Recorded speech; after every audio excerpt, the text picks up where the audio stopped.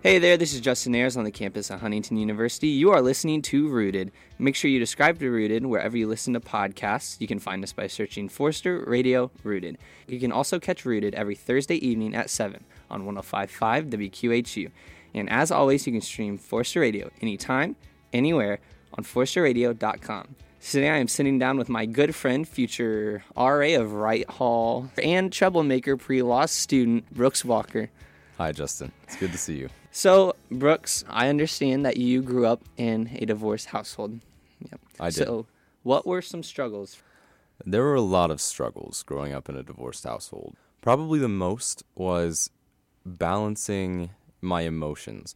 With spending most of my time with my mom, I was definitely more inclined to spending time with her.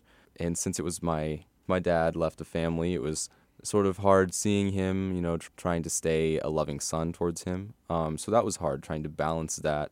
Being the son that I wanted to be, where at the same point, keeping my opinions that I wanted to have and that I did have. That was probably the biggest struggle. How did you keep those opinions balanced? Basically, I kept those opinions balanced thanks to my mom. I definitely would give her all of the credit for getting me through the divorce and staying as such of a Christ follower as I am. I wouldn't have been able to get through the divorce and stayed sane had I not had my faith.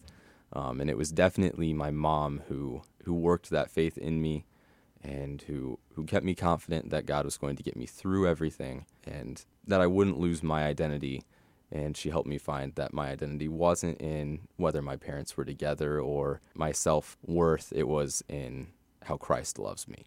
So that's how I got through. How old were you when they got divorced? I was 9. Okay, so you were a 10. little later.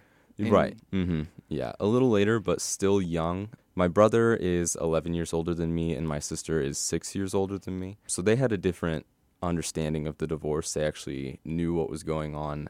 I, on the other hand, just found out about it and had to go with it. I didn't really know what state of being their marriage was in until the divorce happened. So it was all sort of a shock to me.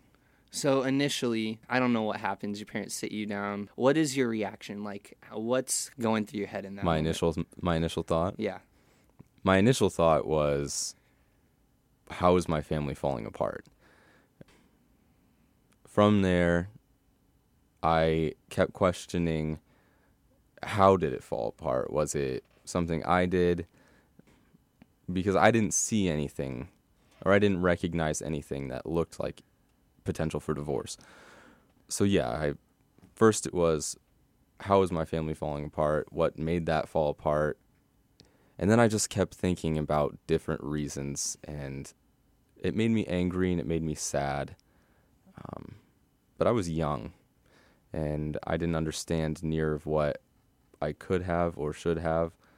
But yeah, those are my initial thoughts, at least. So I know you're a very God-loving man. Growing up, you're in your teen years. I know people's faith is a rather interesting picture at that time.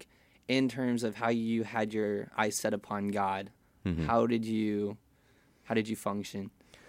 Because of the divorce, I sort of forced myself to mature very quickly.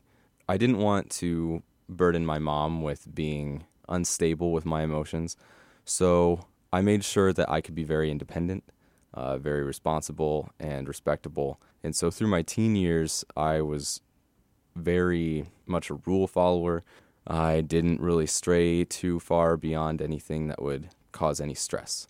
So I guess in modern days, how teens like to have fun, that was never my idea of fun because I knew that was never the right thing to do. That was just because I forced myself to grow up quicker. You could see that as being sad, but it definitely helped me, not only with getting through the divorce, but also keeping that faith in God. What did that faith in God look like for you? That's a good question. That faith in God through the divorce was the constant reminder that He loves me entirely and completely, and He will never separate Himself from me. My earthly family may go different ways, but I know that my relationship with my Heavenly Father will never change. And so that's what my faith definitely looked like through the divorce. So was there anything like you used, like a verse specifically or a song specifically, or just get an idea that you just kind of piggybacked on? Yeah, I was actually given, this is my favorite verse. It's Psalm 55:22. I was given this verse by my pastor when I was confirmed. It's, cast your cares unto the Lord, and he will redeem you, for he will never let the righteous fall. And that was perfect for me, and it still is to this day, because I'm a worrier, and I overthink things. But by that verse, I am reminded that every time I can just put those worries onto Christ, and he will take care of them, and he will not let me fall, because he is there to protect me. So you want to be a lawyer? I am looking into being a lawyer, yes. That's part of the plan right now. It's part of the plan right now. The divorce or anything have any role? I would say the divorce has a great majority of credit to do with that.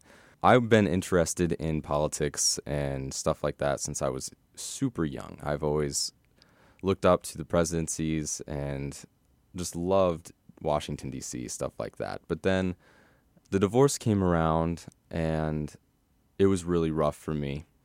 And here came this attorney into my life who didn't know me at all. But yet he defended me with such conviction that I was inspired to do the same. I wanted to be that person who could go back and help kids who are in my situation and defend them when they don't have a voice and get them through something, even though I have no idea who they truly are. I wanted to be that for somebody. This is a situation that a lot of people go through with going through divorce. 1 out of every 2 households anymore are getting divorced. What is some lessons that you will apply to your future family that growing up in such a manner has taught you? Right. Definitely when I look into the future, I want to be the best possible father that I can be for my children. And by planning for that, I look to see how Christ is a father to me. I know that he is always there for me when I need him. I know that he is always responsive. He is always loving and unconditionally graceful. And I want my children to know that I will be that same for them. I want to show them Christ's love as much as I can as a father figure. So I want to be around. I want them to know that not only am I their father, but I am their friend, and that I'm never going to desert them. Last question. Is there any advice that you would give a child who parents sit them down, they're going through a divorce, that kid comes to you, what do you tell that kid? I would definitely first say to find yourself in Christ.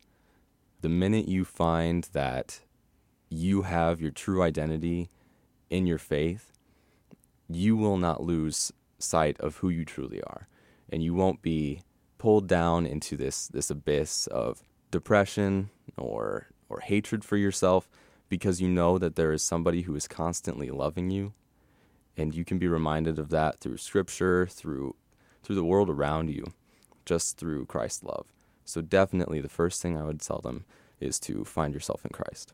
So thank you, Brooks. And You're again, very welcome. Everybody listening, we have Brooks Walker, future RA, future lawyer of America. That's right. That's right. Anyway, thanks for joining us on this episode of Rooted, and thank you for listening. Make sure you subscribe to Rooted on your preferred podcast app. And remember, you can listen to Forster Radio on 105.5 WQHU over the air in Huntington, or anytime, anywhere at forsterradio.com. Stay rooted, HU.